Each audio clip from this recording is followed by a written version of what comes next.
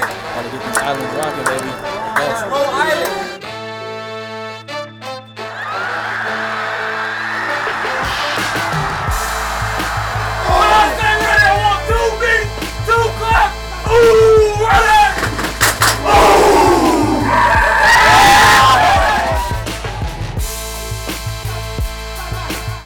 How's it going, everybody? Aloha and welcome back to the Brick House for another edition of Boo's Football Final here at KHON2.com and anywhere you download podcasts.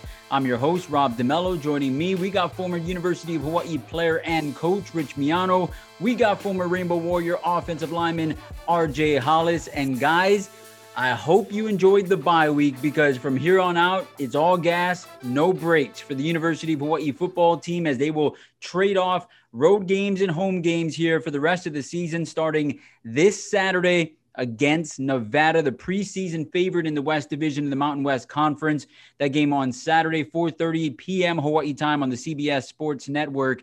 And then, like I said, it rides all the way out to the rest of the season playing out. So because it was a bye week this past week, there's no game to talk about, but there's some big news to talk about, and that is where we will start with the city and county of Honolulu and the state of Hawaii, the governor announcing that a limited number of fans will be allowed to attend University of Hawaii at Manoa home athletic events in the second half of October after the city and county of Honolulu and state announced a relaxation of COVID-19 restrictions. So starting October 13th, outdoor seated entertainment events, including sporting arenas and concert venues, will be allowed at 50% capacity or a maximum of 1,000 attendees. So obviously, that's where it lies for the Clarence T.C. Ching Athletics Complex, where 50% capacity is 4,500, but it's capped off at 1,000. That will be for the home game against New Mexico State that Hawaii will be able to bring in family, friends, guests to the program. And then Mayor Rick Langiardi talked about, hey, if things go well, maybe for the final two home games, you can open up even more and you start selling tickets and get all the fans in there at the Clarence T.C. Ching Athletics Complex. Obviously, it's not what everyone wants. What everyone wants is 9,000 strong at the Clarence T.C. Ching Athletics Complex, especially with the measures that are taken by the university and what the mitigation was of fully vaccinated and masked. But with that being said, it is a start, and it is getting some people into that stadium for the University of Hawaii football team to experience a home crowd for the first time since 2019. So first things first, Rich, your reaction to the announcement on Friday that although small, there will be a home field advantage for the University of Hawaii football team in a couple of weeks when they face New Mexico State. I think, Rob, as you watch the cases come down in the 7-day count, as you watch the hospitalizations come down, you knew there was an announcement that was forthcoming. And again, we are kind of behind the curveball, so to speak, but it is a positive announcement because you had the band, then you had the dancers. Now you'll have family, friends, and hopefully some students and some season ticket holders. And I don't know how they're going to figure out who that first 1,000 is coming through that gate. There's some logistical concerns, I would imagine, with guys and girls and fans and Kapuna and Keiki that have been trying to go to this game for the last 2 years, and especially this year with the TC Ching Arena. So I think this will be it'll be exciting. It'll be fun. It'll be something that the players will get all jazzed up about, just entertaining the 1,000 of their closest friends, so to speak. So I'm excited about it. I just wish it happened earlier. We wish that it was at least a half attendance. Like you say, if it was 9,000, that would be incredible. But hey, you got to start somewhere. And you know what? Let's entertain these 1,000 fans. Yeah, RJ Hollis, your reaction to the news on Friday. Like Rich had mentioned, we all saw this coming. We heard the rumblings throughout the week that this was going to be announced, and for it to finally get announced that it is a start and what some of the players call a move in the right direction would be starting here in the state of Hawaii. A return to normalcy in a way for the football experience at the University of Hawaii. Definitely. And, you know, I'm definitely one of those people that wanted to see 4,500, would want to see 9,000, especially at 100% vaccinated and masked. But at the end of the day, this program hasn't had fans since 2019. And although with 1,000 people, you will limit the amount of people that can show up. Well, now we got mothers and fathers that can come. We have family members that can book their tickets knowing they're going to come see some of their family members be able to represent Hawaii. And for some of these guys, namely players like Calvin Turner, that's never happened. Your whole time here at the University of Hawaii, fans have not been allowed. So in that aspect, you got to be happy for it. Obviously, you would want to see more, but going in the right direction, returning to normalcy, this is a good sign that is happening. So that in and of itself is enough to be positive about. Hopefully before the end, they can get 9,000, but even if not, the 1,000 still shows that there are strides to go back to normalcy. And as far as what's been going on for this program, I'll take it. Yeah, and you talk about big games for the University of Hawaii football team. If they have a big game coming up, we all talk about setting the tone and creating the atmosphere. This is interesting for the first 1,000 people that will be attending the Clarence T.C. Ching Athletics Complex. This is an opportunity for them to set the tone for what is this experience going to be like? What is the atmosphere going to be like? How animated and how involved is this crowd going to be? And really, even though it's going to be 1,000 people, I really think that there's a challenge laid out to whoever it is that shows up at that gate, that you get to create the experience for University of Hawaii football moving forward. And so it'll be very interesting to see what it looks like, what it sounds like, and what it feels like come October 23rd when the University of Hawaii faces off against New Mexico State for a second time this season, but first here in Manoa. Now, speaking of the Aggies, who the Bows beat a couple of weeks ago, 41-21 in Las Cruces, they played in Reno last night, and that is who the University of Hawaii will play this Saturday, facing off against the Nevada Wolfpack, the preseason favorite in the West Division of the Mountain West Conference. They improved to 4-1. Overall, 2-0 in the Mountain West Conference, or 1-0 in the Mountain West Conference. And they beat New Mexico State 55-28, a game that Carson Strong looked very impressive, living up to the hype as the preseason nod in the Mountain West Conference as the player of the year. Let's talk about this matchup for the Rainbow Warriors, coming off a win over then 18th ranked Fresno State, the signature win for Todd Graham in his short 1.5 years at the University of Hawaii. Rich, how big is this game? You got to remember that Hawaii beat Nevada 2 times in a row. They beat them in Reno the last time they played in a beatdown against the Wolfpack in cold conditions, frigid over there. And then they came back here in an empty Aloha Stadium, Todd Graham's first opportunity to face this team, and they pulled off the upset. Nevada was supposed to win that game, and the University of Hawaii pulled it out. So what are your thoughts heading into this game? How big of a game is this for the Rainbow Warriors that appeared to have really shifted things for this season by pulling off that upset against Fresno State? Yeah, I think this goes back to the prognosticators in the preseason picking Hawaii to finish so low in the conference, not giving them any respect, even when it came to first team conference, all conference honors, even though that was in the preseason. I just felt like, did they watch the bowl game that Hawaii won so convincingly on all 3 phases? Do they understand that Chevin Cordero, Calvin Turner, Nick Mardner, Jared Smart, and a host of other receivers, Day Hunter was back. The offensive line was back intact. The defense was getting better towards the end of last season. So I think this is vindication in terms of beating Fresno State with your backup quarterback, with your best cornerback going down on the first, well, your second best cornerback going down in the first opening kickoff. This is kind of vindication. This is kind of letting the nation know that it wasn't a fluke just because you had 6 turnovers. Those weren't turnovers last week against Fresno. Those were takeaways. They took the ball away. I think with Chevin Cordero hopefully healthy, the running game looking much more physical, you know what they can do in the passing game if they get some type of rhythm. And then on defense, that was the best game played in Todd Graham's era. I think it made Bob Wagner and Dick Tomey smile. And it certainly made Rich Miano smile. So I'm looking forward to this. And they're playing better on special teams in terms of hidden yardage. All they got to do is break something in that return game, and they're going to be hitting on all cylinders. So this is, to me, vindication. And I think the players are ready. I think the coaching staff knows what they have in that locker room, and they're starting to believe. RJ, Rich mentioned Chevan Cordero. He missed the last game. Braden Shager started, of course, in that Fresno State victory with a strong fourth quarter performance. As expected, Todd Graham said at practice earlier last week that the recovery time for Chevan is anywhere between 10 and 30 days, which is the same that he labeled as Cameron Lockridge. He did say that the injuries are not serious, so that's a positive sign for both of those key contributors moving forward. But as we predicted last week, that there was no way that there was going to be any indication on who's starting this game for the University of Hawaii.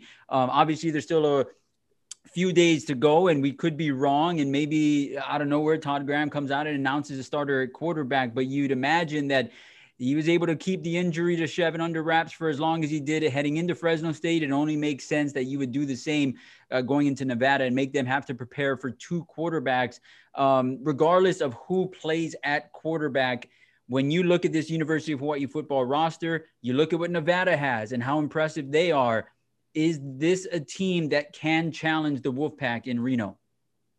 Oh, most definitely. I mean, you know, when you talk about the Mountain West Conference in a whole, this is one of the most competitive conferences, I would say, in the country. I mean, when you just talk about top to bottom and your yearly battles, you know, Hawaii versus Nevada has been 2-2 in the past 4 years. And they've actually been back to back where, you know, Hawaii won the last two, Nevada won the last two before that. So when you talk about the competitiveness in the Mountain West in and of itself, every week any team could win. So we'll just start with that. But I think when you look at what Braden Shager was able to do as a backup against Fresno State, that was highly touted, that was ranked when they came in, and be able to beat them, obviously it was complemented by, you know, as Rich said, one of the best defensive performances we've seen in recent memory. Probably for me, the best defensive performance I've seen Hawaii football play in person. I think that this is always going to be a team you could challenge going, you know, either way, whether you're going with your starter, whether you're going with your backup, whether it's at TC Ching or whether it's at Reno, you'll always be able to beat a Mountain West foe. But I think this year, Hawaii's shown, you know, after that rough start against those two Pac-12 teams, you know, that iffy second half against Portland State, I think they've bounced back and showed people that, hey, they do have talent. And even when we aren't at our best, even when we don't have Chevan Cordero, even when we don't have Cameron Lockridge, we could still knock off somebody as good as Fresno State. So whether you have Chevan, whether you have Braden, whether you have to figure out, you know, how you're going to use your best players or whether you're going to have to replace them with somebody else, I think Hawaii is more than ready to go in there and put up a competitive game. But until the start and whistle, we really won't know what we'll get. And I think whether it's Chevan or Braden starting, you still are going to be competitive. You have to be competitive no matter what. But being that this is the Mountain West Conference, that the freshman did beat a ranked opponent in his very first game, which I know he's going to tell his kids till the day he dies. But, you know, to have that confidence, to have those pieces coming together, I definitely think you could compete against Reno in Reno. And once we go up there, we'll see who starts. But regardless, I think Hawaii is going to give them a great test. You know, Rich, there's trends when it comes to coaching matchups, and you see it all the time, especially in college football, because the longevity, I think, is a little bit stronger than it would be in the National Football League. And you saw it on Saturday when Nick Rolovich and his Washington State Cougars team goes and beats Oregon State as underdogs against the Beavers head coach John Smith, I believe his name is, right? And you think back to Nick Rolovich at the University of Hawaii beats Oregon State with him as head coach, right? Then last year in his first year, his only Pac-12 win was against Oregon State. And then you look at it now in the third year of victory over Oregon State. You look at Todd Graham against Fresno State, where in that first game of the season on the road at Fresno, that's typically not a game that Hawaii is supposed to win. He's able to win that game. And then a year later with Fresno State playing really good football, nationally ranked, able to get that win again. And so how much does that play into a matchup to where Todd Graham last season against Nevada, that's not a game that you're supposed to win, but able to pull it out and able to not only slow down, but really kind of take Romeo Doubs out of the game completely, who was entering that game as the best receiver in college football. How much does a coaching matchup play a part in a game where sometimes a team just has another team's number. I mean, you could say the same for June Jones against Pat Hill, right? Where Pat Hill was beating everybody, had struggled against June Jones for most of the time that they were coaching against each other. How much does that play a part, Rich? You mentioned the Nick Rolovich and the Oregon State thing with the familiarity with coaches. How about Nick Saban being 28-1 against former assistants that have gotten head jobs? The one was yesterday against Texas A&M on Saturday. So I think it favors Graham because I think he's the guru. I think he's the one who taught Norvell a lot of the things he knows, probably offense, defense, special teams, and more importantly, all the intangibles and all the, head coaching, administrative stuff. So it's one of those matchups where I think it does favor Todd Graham. And I think he'll be ready to play and understand. And they've been breaking this thing down with this bye week. They've been, practicing against Nevada for 2 weeks, even though they have to travel, which is a huge logistical disadvantage for the Rainbow Warriors. I think tactically it's an advantage for Todd Graham and this coaching staff. And I go back to redemption. I go back to vindication. I go back to all of these things that Hawaii maybe has not taped in their locker room in terms of disrespect, but they need to continue to show they're not going to be happy being 3-4, 4-3, 3-4, whatever the outcome is. This team is built for a championship. And I believe the coaching staff believes that, the players believe that, and there's starting to be some fans that are jumping on that bandwagon, but there's a lot more room on that bus. Yeah, absolutely. And again, we'll find out just how serious this team's championship hopes are when they face Nevada in Reno, 4:30 p.m. on Saturday on the CBS Sports Network. Now, we said it last week, and I said it throughout the week, and I put a couple of posts out through the week that this was going to be a special episode of Bulls Football Final because of the bye week. We want to hear more from our listeners and for them to be able to create the topics here in the Bows Football Final mailbox. And we got a lot of great responses that I want to get to. And so as always, you can find me on Instagram at Rob DeMello, on Twitter at Rob DeMello, KHON, rdemello@khon2.com on email, and however else you want to reach me. Just be kind when you do so, because not everyone is. I'll be honest. But let's get things started. And this is a question from Kimo, and I love this one. This is a topic right here. When you look at the 2021 season, all right, this is what Kimo wants to know. Who is the most important player to Hawaii's 3-3 start, and who will be the most important player moving forward? So I'm going to just set a rule here and say they can't be the same player, all right? So think about how the University of Hawaii got to 3-3. Who was the most important player for that to happen? And then moving forward for the remaining games, who will be the most important player for this UH football team? And we're going to start with RJ Hollis. RJ. That is actually a really great question. And it's difficult to kind of put it on one person. But for this season, and being that it's on the spot, I got to kind of play it safe. I'm going to have to say Calvin Turner. This guy, right, I always talk about the first play I saw him score on against New Mexico, at the empty Aloha Stadium. But when you see it progress into another year, when you see it, get into a point where he's being studied. So this is the one thing I always say when it comes to football. It's easy to catch people off guard when nobody knows you're coming. It's very easy for people to sleep on you and then for you to catch them off guard. Calvin Turner's been doing what he's been doing for quite some time now, and it doesn't seem to stop. Now, the reason I would say as far as this 3-3, the most important person is because you can't not mention his name.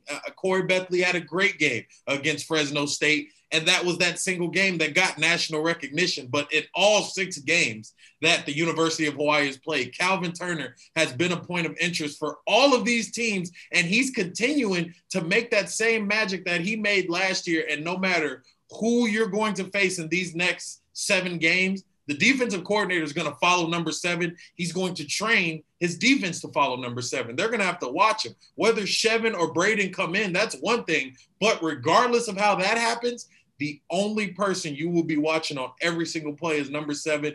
And I feel like as the season starts to go forward, it will also be Calvin, because once he starts to become such a focus, Day Hunter, Nick Martiner, Kwali Nishigaya, Dedrick Parson, Jared Smart, they got something for you. When you want to fall asleep on them because you put so much attention in number 7, I think that's when the whole team will explode. They'll bounce, out into some of these great performances we've seen them having. So in the first 6 and in the last 7, I'm going to have to give it to my man, Calvin Turner Jr., because he's just walking electricity. At the end of the day, these reverse plays that he's made, we know those are broken plays. That's something that's a failed call, but you make magic out of it. So, it's hard to see somebody do the things that he's doing, be put in the amount of positions he's been put in, and be relied upon as much as he is, and not say that, that's one of the most important people in the first 6 and in the next 7 going forward. So Calvin Turner.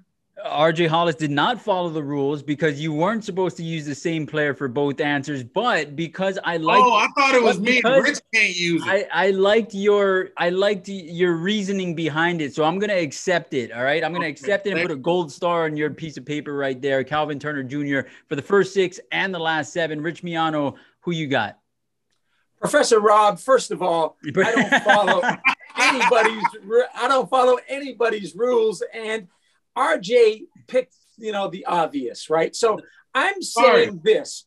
I'm going to say that telepathy tells me that number 12 is going to be the most valuable player moving forward. But up until this point, I'm going with 1A and 1B. And it starts with 53 because Darius Muasau, is lining up the front. He's rushing the passer. He's dropping back into pass coverage. He's making sacks. He's making interceptions. He's making, caused fumbles. And then Corey Bethley, the most impactful player thus far, is everywhere. He's the guy in the back end that's coming down to the 8-man front. He's playing middle field. He's playing in the hole. He's lining up in man coverage. He's blitzing off the outside. I think this team goes when the defense turns the ball over and allows number 7 to get the ball and make some plays. So I'm going 1A, Darius Muasau, 1B, Corey Bethley. The rest of the season, number 12, and that's because no matter what RJ said, I was going to go the opposite way. I've lost control of my classroom over here. No one's following my rules, but hey, you guys are like my children, man. What's going on over here? All right, well, but you know what? I'll accept it all. You guys all pass, and I give you guys the degrees in DeMello University, all right? Home of the fighting Greek, Hawaiian, Portuguese.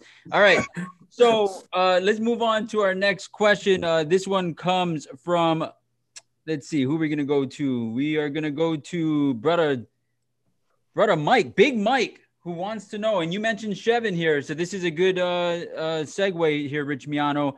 Do you see any reason to play both Shager and Shevin moving forward if both are healthy? So this is pretty much, let's say that Shevin Cordero is able to play against Nevada, that everything's back to normal. He's the starting quarterback. Do you have packages for Braden Shager to come in at certain times of the year? Is this a situation where you can use both quarterbacks moving forward because now your true freshman out of Texas, Braden Shager, has the experience, you know the kind of throws that he can make? Is there any reason to do that, RJ?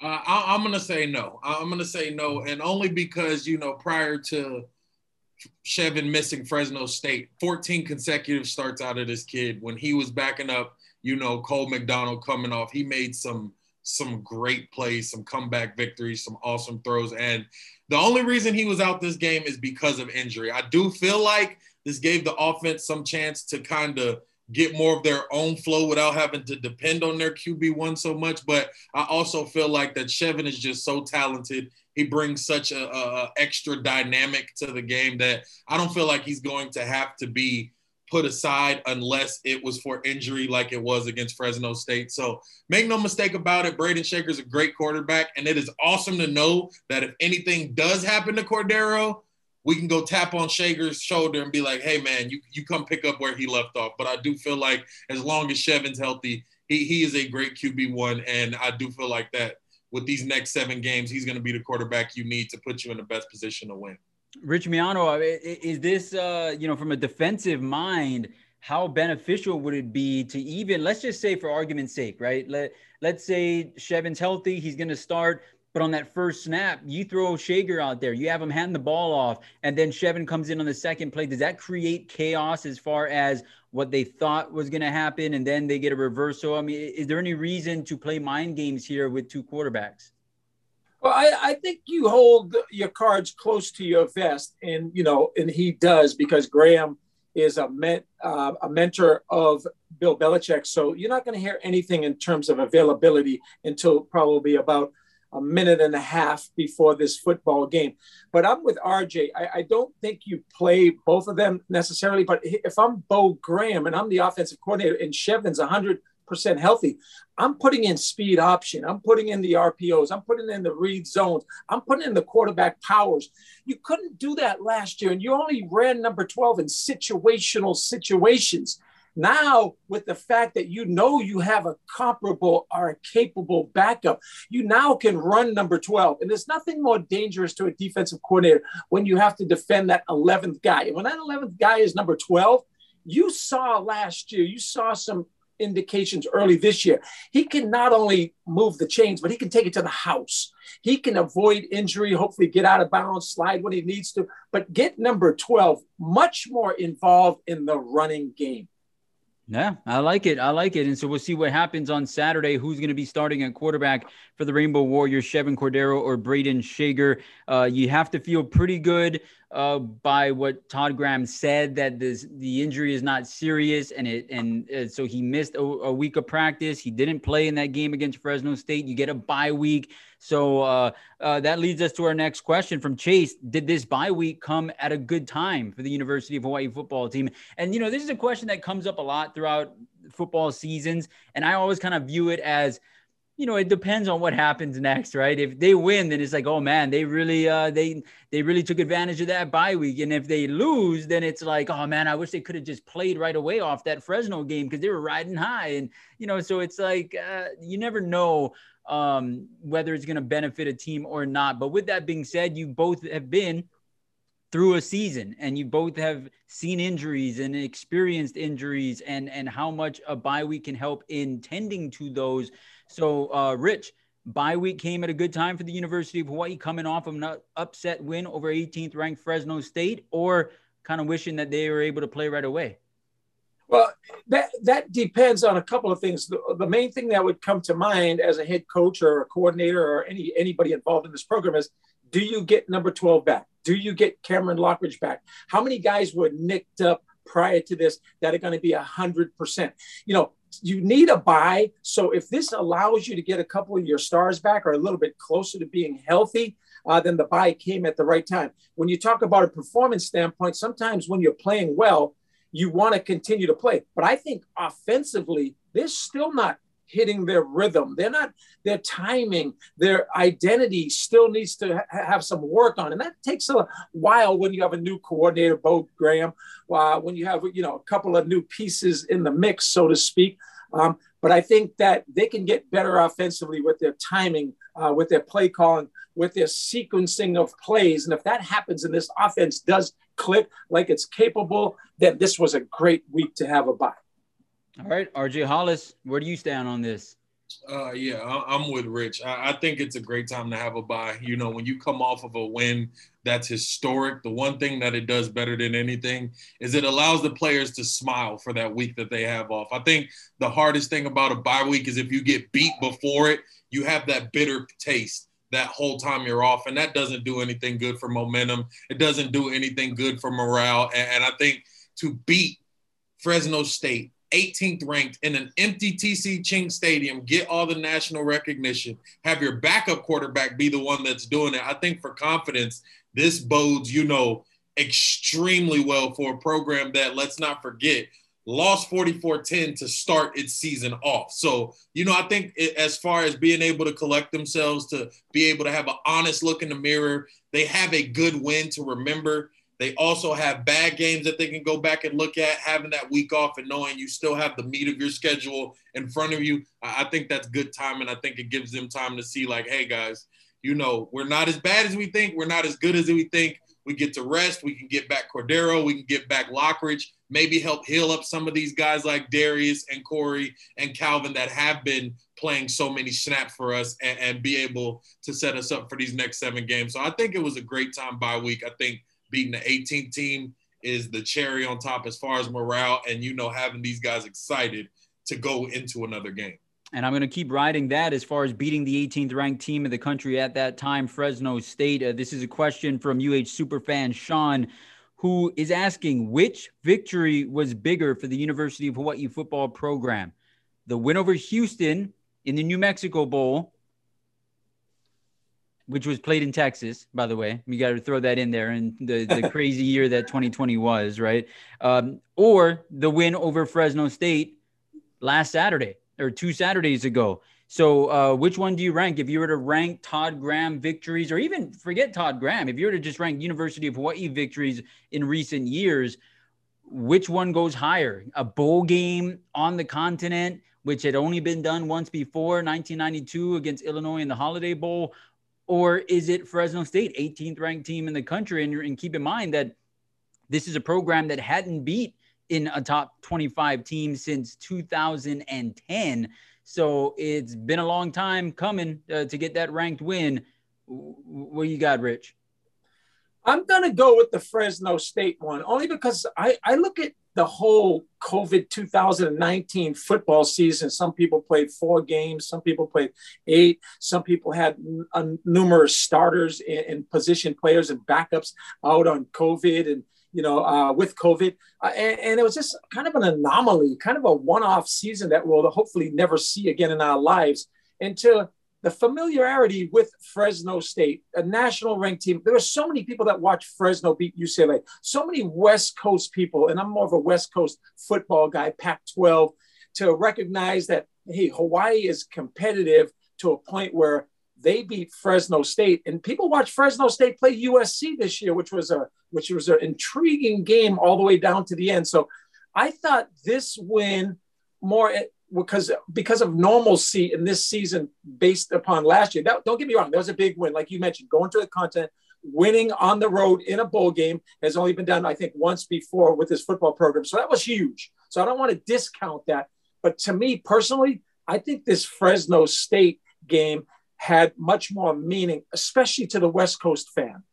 All right, RJ, where do you stand? I'm also going to have to go with Fresno State. Heated rivalry, history kind of rivalry, played every year since 1992. A relatively tight rivalry, which is now only separated by, I believe, 5 or 6 games now. And, when you talk about 2 teams that have faced each other since, the 1930s, you're going back talking about a good, long storied history between Hawaii and Fresno. And I think to beat Fresno at any given time is great, but to beat them while they're ranked, I think that it's what, like I said, the last Bowls football final, it's what everybody's been waiting for. It's a sigh of relief. It's a glimmer of national recognition. Corey Bethley was recognized a National Defensive Player of the Week for his stellar performance. Two times. The Persky Award and the Thorpe Award. 2 times. Okay. And Rob just let y'all know that. I didn't know that. 2 times, Corey Bethley get national recognition. There has been 40 different top 25 teams that have lost in this 2021 season. So that is crazy number in and of itself. But one of those victories belongs to the University of Hawaii. And I think at the end of the day, that is kind of the biggest thing that this university needed, has been waiting for. Just a glimmer of some sort of national recognition, and to know that if Fresno State can do it, we can do it. Not to mention Fresno State beat UCLA, whom beat you 44-10. So when you kind of do those greater than, less than, you can always wrap yourself back around to being better than UCLA because you beat a team that beat them. So I think, that great win against Houston. Houston was a talented team. A bowl win is never something you want to sneeze at, and you get a ring for it. But at the same time, I think in the grand scheme of things, and for the university, because the coaches will come and go, players will come and go, bowl games will come and go. But at the end of the day, your university's record will still stay with it as long as it is a university, has a football program, beating a top 25 team. That's always going to be the icing on the cake right there.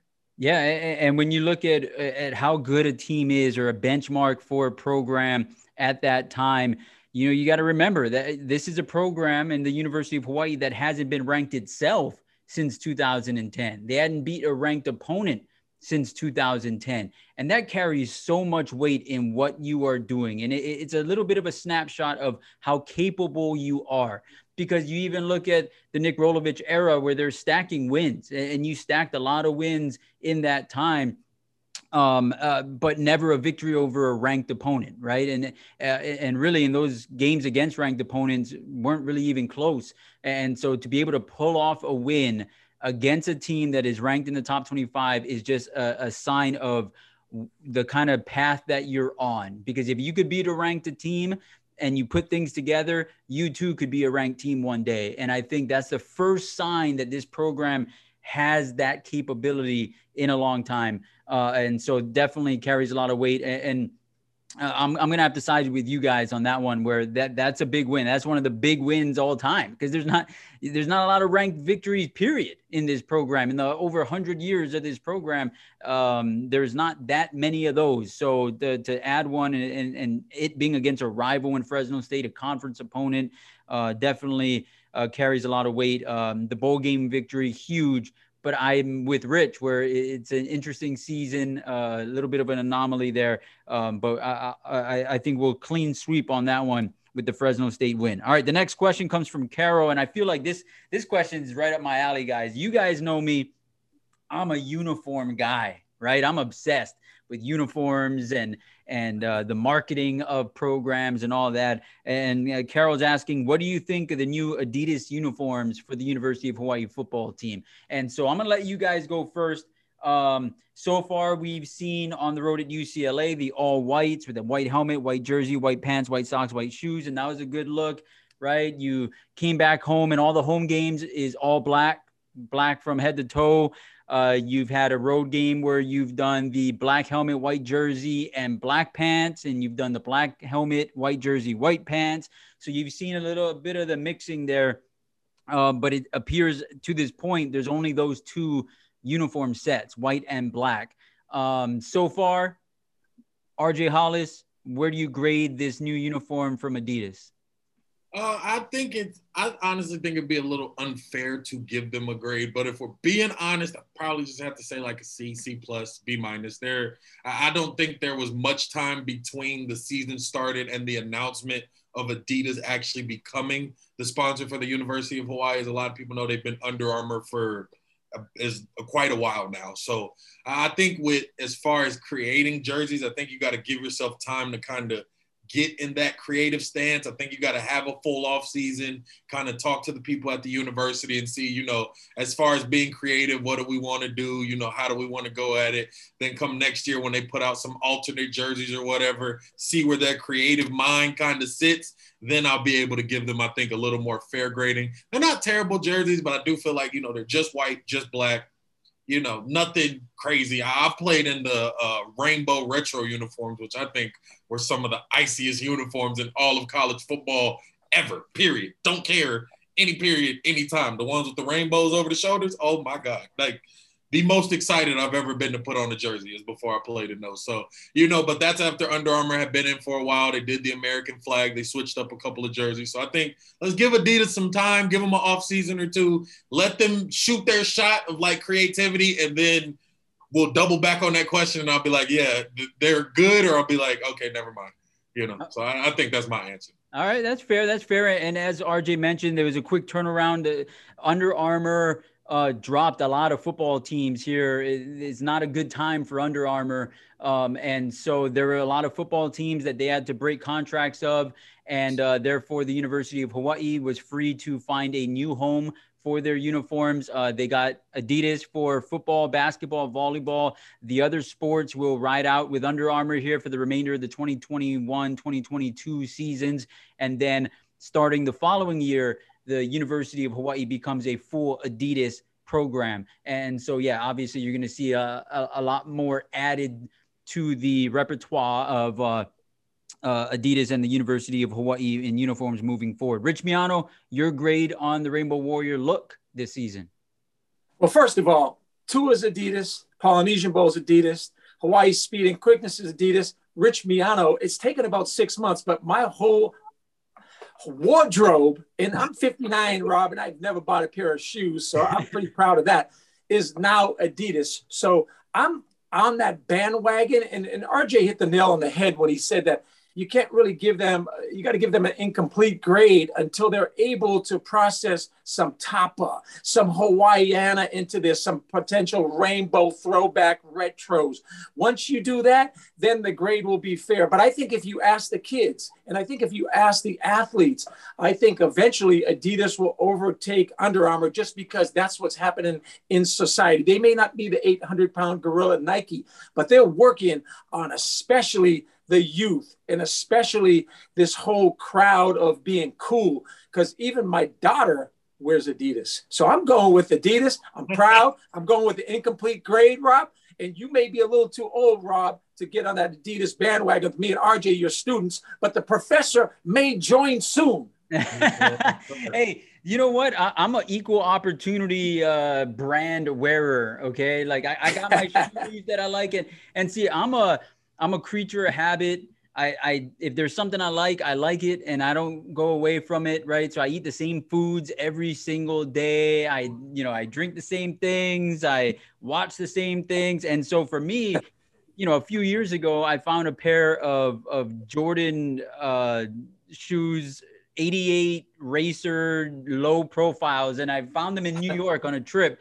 And I was like, oh man, I like the way this fits. I went home and I bought 5 pairs online. I put them in my closet. It's the only shoe I've worn ever since, right? And so I got my dirty shoe. I got my clean shoe that I keep clean. I got one that I keep in the office here that I only wear at work.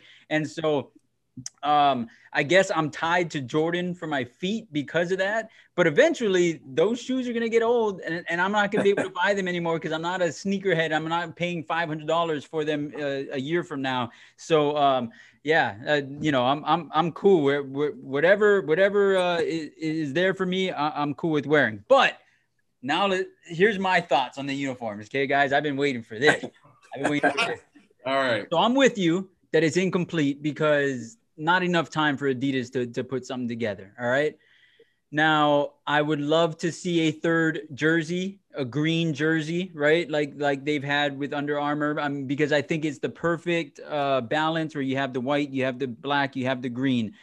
I would love to see moving forward that the black uniform is used more like it was used when it was first introduced by June Jones in 2000, where green was your primary home jersey.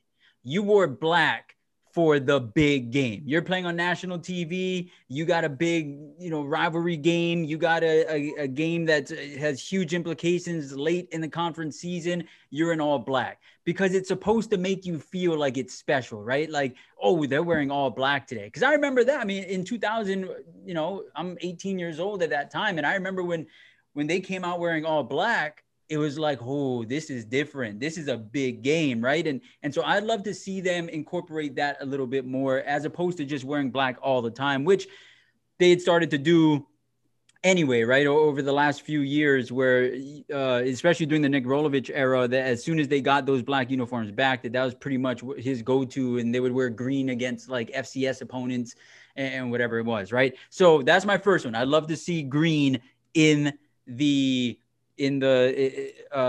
set to be able to choose from. With what they have right now, I'd still love to see a little bit of mixing up. I mean, you can have multiple different uniform looks by just the black and white that you have, because you have a black helmet, you have a white helmet. I want to see at home white helmet, black jersey, white pants, right? I mean, that's something that we haven't seen before. And that's something that the white helmet and the white number and the white pants go together with the black offsetting, and I think it will work. All right. I want to see on the road where you do white, black, and so throughout the rest of the games of the season, you could wear theoretically a different uniform set every time. I mean, even with the socks and the shoes. And so I'd say just change it up so that the games look different, so that it's not the same thing every time. With that being said, RJ Hollis, you brought up the rainbow uniform that you love so much, the retro. I call it a faux back, because it's not a real throwback. That wasn't a uniform that was worn. It was one that was created by Under Armour. That was a little bit of a mix of a few eras and made to create that. What I need to see is an actual retro uniform, an actual throwback of the 1990s, and use 1992 as your vision, with the block Hawaii across the chest, with the rainbow logo on the helmet, with the rainbow pants, with the rainbow sleeves, the red, yellow, white, and blue on the green jersey. That's what I need to see. So Adidas, that you're on the clock. That you heard I will it. not be satisfied until we see that. And I almost feel like we were about to see that with Under Armour, because if you remember a couple years ago, they started selling it. Under Armour was selling the 1992 jersey, and yet we never saw the University of Hawaii football team actually wear it. And so I feel like that was on the horizon before all this happened, and which really bums me out. But there's my take on, I pretty much think that we all say it's an incomplete grade here for Adidas in this first year. But with what they have, I still think there's some stuff you could play with to make it a little more interesting moving forward. So we'll see what happens with that. Hey, RJ, I think we can all agree that Rob's not a sneakerhead, but he is a fashionista. And we'll leave the fashion up to Rob. Should call in to Todd Graham, or the chief of staff in football, and tell them on Mondays what uniforms they should wear. Because you know what? You'd sell more jerseys, you'd sell more merchandising, and the retro stuff, that stuff would go big time nationwide. Oh, yeah. And let me be clear on one thing, all right? I am not a fashionista for myself, okay? I do not know how to dress. And again, I don't take enough time out of my getting ready to look good. You get your hair cut every week. Yeah, see, that's the one thing. That's my, but I love haircuts. It's almost like going to a spa for me, right? I just relax. I talk story, shoot the breeze with my guy Landon. And so it's more of a social event for me to go get my haircut than it is anything else. But so I don't care about my own fashion, but I care about the fashion of sports teams for some reason. That's my mental block. So there you go. But let us know what you think, guys, as you're listening to this on this uniform. All right. I got another great one. And this comes from Dean. All right. What is your very first UH football memory? And Dean goes on to say that his first football memory was an afternoon game, 2001, Hawaii beating BYU 72-45, Craig Stutzman punt. I'll never forget. So Dean, obviously a somewhat of a younger cat, because that 2001 game being his first memory, I imagine probably a kid at that time, Dean. But that's definitely, if that's your first UH football memory, that's a fun one, man. Because I remember that game very well. I was working at Safeway at the time, and I remember it was an early kickoff. It could have even been like a 2 o'clock or something like that. It was a really early afternoon because the game ended and it was still sunny. And I remember working the overnight shift at Safeway with my boy Chad, and we did the stocking shift so that we could get off early. We could go down to the stadium and we could watch that game, and it was a lot of fun. So Rich Miano, I'm gonna start with you. You go a little bit further back than all of us, but your very first University of Hawaii football memory, what was it?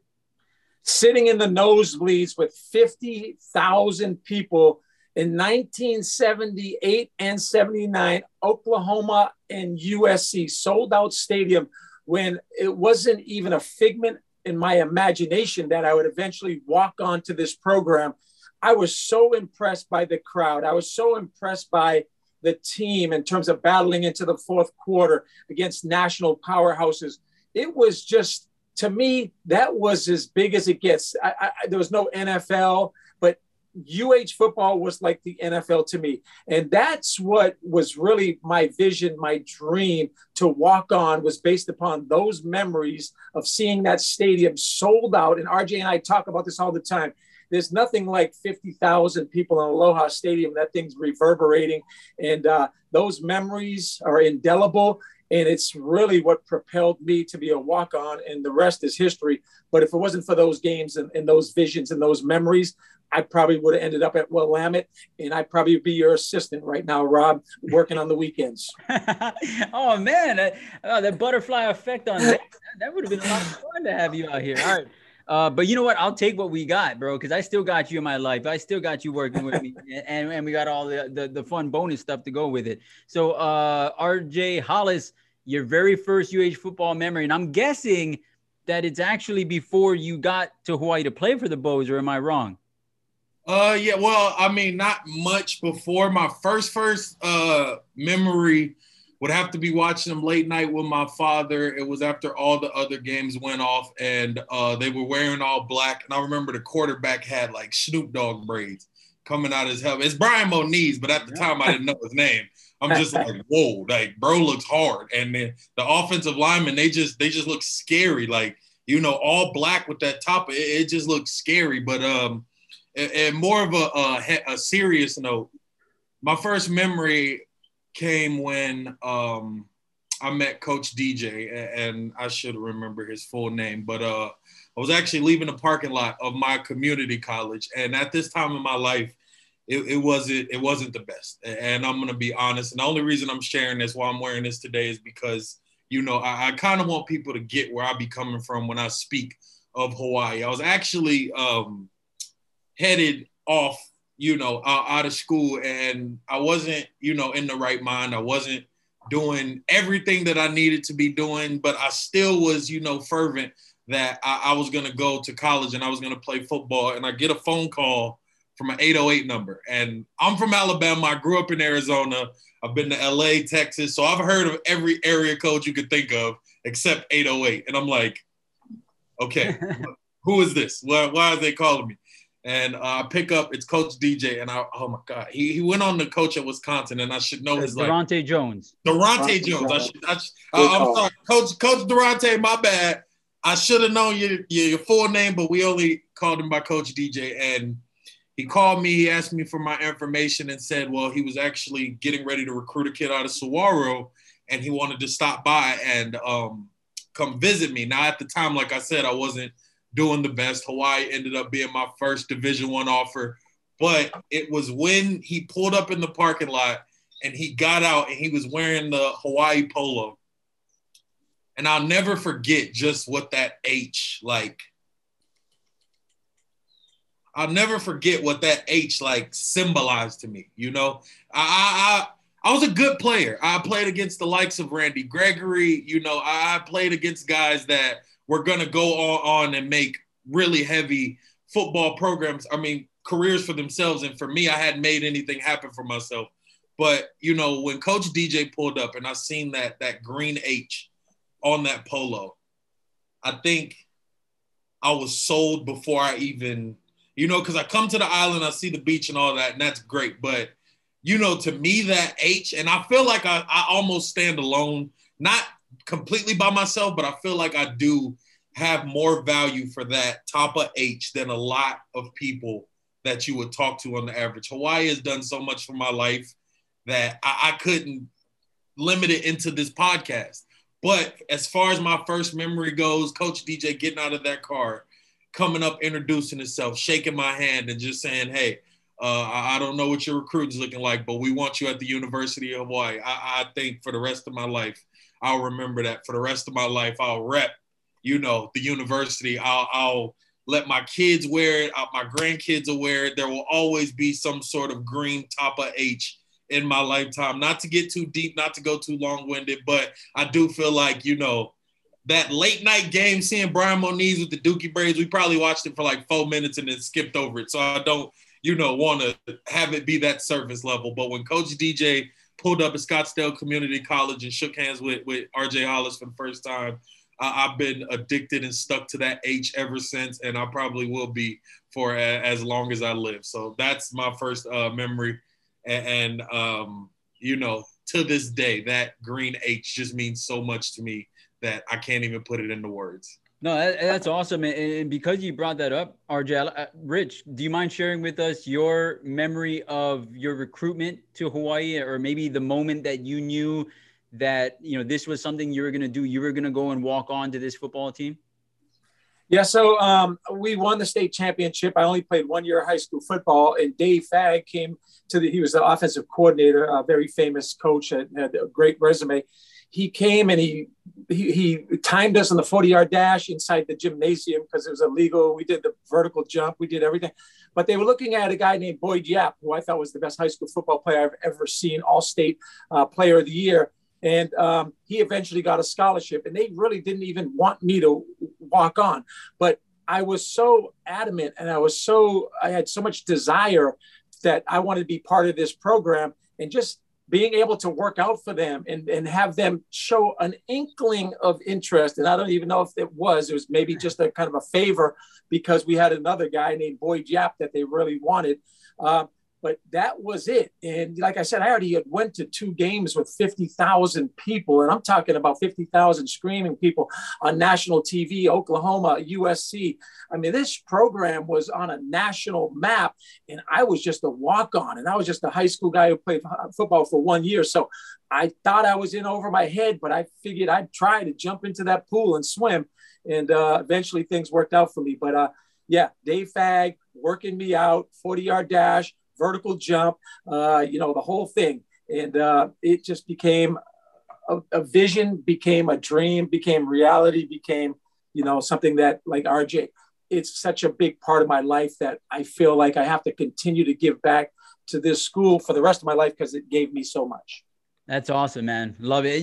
As you're saying that, I was thinking about the first time that, obviously my entire life living in the state of Hawaii and being a huge sports fan, I always knew who Rich Miano was. I followed his career. I had his football cards growing up. I mean, I collected all the cards of the guys that had Hawaii on the back of the card. And so I knew who Rich was, obviously. And in 99, when he came back to coach for the University of Hawaii, I was still in high school. I was interning at the time at KGMB, but I wasn't in the business yet for sure. So when I started like actually working in 2002, I remember it was the first training camp that I was covering as an actual member of the media. And it's somewhere in the first couple of weeks of training camp, and Rich is coaching his DBs, and he's telling him about a player that he played with. And I can't remember who the player was at the time right now of who you were talking about, but I'm overhearing this, and I'm sitting on the hill because it was a time that we couldn't film. And I'm just listening to Rich talk to his DBs, and I knew who he was talking about, but Rich couldn't remember who he was talking about. And so he's telling him about his DBs. That carries over till today. Yeah. Cover 2. And I remember, and so Rich and I, we don't know each other yet, right? Like, and then I don't know if you saw me looking on and thought that I was listening to what, and then Rich turns to me and says, "Hey, do you know who I'm talking about?" And so I gave him the answer of who he's talking about. And so he tells his players, and like everyone cheers because I got it right? Because like, it's kind of like this, like, oh gosh. And I give the answer. And then after practice, Rich comes up to me and he's like, "All right, you're good with me, man. I put you on the spot and you got the answer." And ever since then, me and Rich, we've been tight. Ever boys. since then. But No question. yeah. Hey, so just to give you my first memory, UH football. And so mine's is kind of two-parter, kind of like the both of you guys, where the very first football game I ever remember just about UH was actually the first game that I remember attending. And so my father had taken me to UH games since I was probably 3 years old, but I don't remember any of that, right? The season opener, 1988. So I'm 6 years old against Iowa. That's the first football game period I remember of my life. And I remember the Iowa colors, the black and yellow. I remember a game-winning field goal. And so and I remember that game. I remember being there. I remember for the first time in my life being like, okay, I'm at a football game. This is the University of Hawaii, and they won, and it's celebratory, and driving home, from Halawa to Kailua and talking about it with my dad. And so that was the first game I remember. But it wasn't until 92 when I was 10 that I feel like I was retaining everything. And it was that season that I remember so much of that season. I remember watching on TV, them opening on the year at Oregon and winning on the road. And there was a stretch at the end of the year where they beat Wyoming. And after beating Wyoming, there was a celebration in the locker room of them getting the bowl bid for the Holiday Bowl. And man, there's some construction going on outside my office. I don't know if you can hear that, but it is loud. But so if you guys hear that, my bad. And then the end of the year, I don't have the schedule in front of me, but I believe it was Wyoming, Tulsa, Pittsburgh to end the year. And by then, because they were winning, because they were going to a bowl game, because conference champs and all that, I was all in. And I remember everything about those games. And moving forward, University of Hawaii football as a kid, I mean, there was probably nothing more important to me in my entire life than UH football. And it started in that 1992 season. That was when I very first retained everything. I knew everything. I knew the players' names and numbers and all that. And I had Uncle Harvey, who was a Booster Club member, and he would get the media guide every year. And that was kind of part of being in the Booster Club was, one of the perks is you get a media guide. And every year he'd give me the media guide. And I read that thing front to back throughout the course of a season 1,000 times. And so that's kind of when it all started, 1992 for me. And so maybe that's why that UH logo and that uniform to me is just the greatest uniform of all time. It probably has something to do with what it did for me, right? And my interest in sports, period. And then which kind of allowed me to be as interested as I was then, to be as interested as I am now. So there you go. Much mahalo to everyone that sent in the questions. Dean, that was an awesome one. And please keep them coming in. We love to talk about these topics that you guys are coming up with here on Bo's Football Final. But for now, that does it for us for this week. We got the University of Hawaii football team facing off against Nevada on Saturday, 4:30 p.m. Hawaii time on the CBS Sports Network, a big game in the Mountain West Conference West Division. And of course, we'll be back next Monday to talk about what happened then and then what's going to happen the following week. And that's returning home against New Mexico State with fans in the stands at the Clarence T.C. Ching Athletics Complex for the first time ever, and for the first time for the University of Hawaii football program dating back to the 2019 Hawaii Bowl. Before we go, RJ Hollis, Rich Miano, final thoughts before we say aloha. RJ. Just excited for what's to come. Proud of the university. And this is going to be a big game. Nevada beat Boise in Boise. Boise turned around and beat the number 10 team, BYU, in Utah. So make no mistake about it. There's still San Diego State, Wyoming, and other big games coming. But for Fresno State, I do feel like there does need to be an additional round of applause given to this team doing it in front of no fans. And if you're a fan, if you're alumni, you should be proud of the university. All right, Rich. Big game Saturday night. Can't wait for the Nevada game. But prior to that, the best high school football show in America, Cover 2, featuring resident sports genius Rob DeMello and his cast and crew. And he is the hardest working man in show business. And I don't want to patronize him too much because he'll blush. He probably won't show that on the podcast. But Cover 2 is coming to you this week. Yeah, Cover 2, Thursday night. Every Thursday night, 9:30 on KHON2. I can't wait for that, man. It's been a long time coming. 2 years since the last time we had Cover 2. It's season number 9. And we're very excited about that. Another note, obviously you missed it last night on Sunday night. We had the University of Hawaii Circle of Honor. I shouldn't say you missed it. It's just that anyone who hadn't seen it last night on KHON2, you can catch it on demand at KHON2.com. So if you haven't seen it yet, jump on over to our website, KHON2.com, and you can watch the Circle of Honor Green and White celebration as the honorees for the class of 2021. Colt Brennan, Robert Kikaula, Amber Kaufman, and Ed Wong were all featured in that program. So just make KHON2.com your daily stop, and you'll find a lot of stuff that you appreciate, I'm sure of it. All right, for Rich Miano, for RJ Hollis, I'm Rob DeMello. Much mahalo, everybody. Have a great week. Aloha.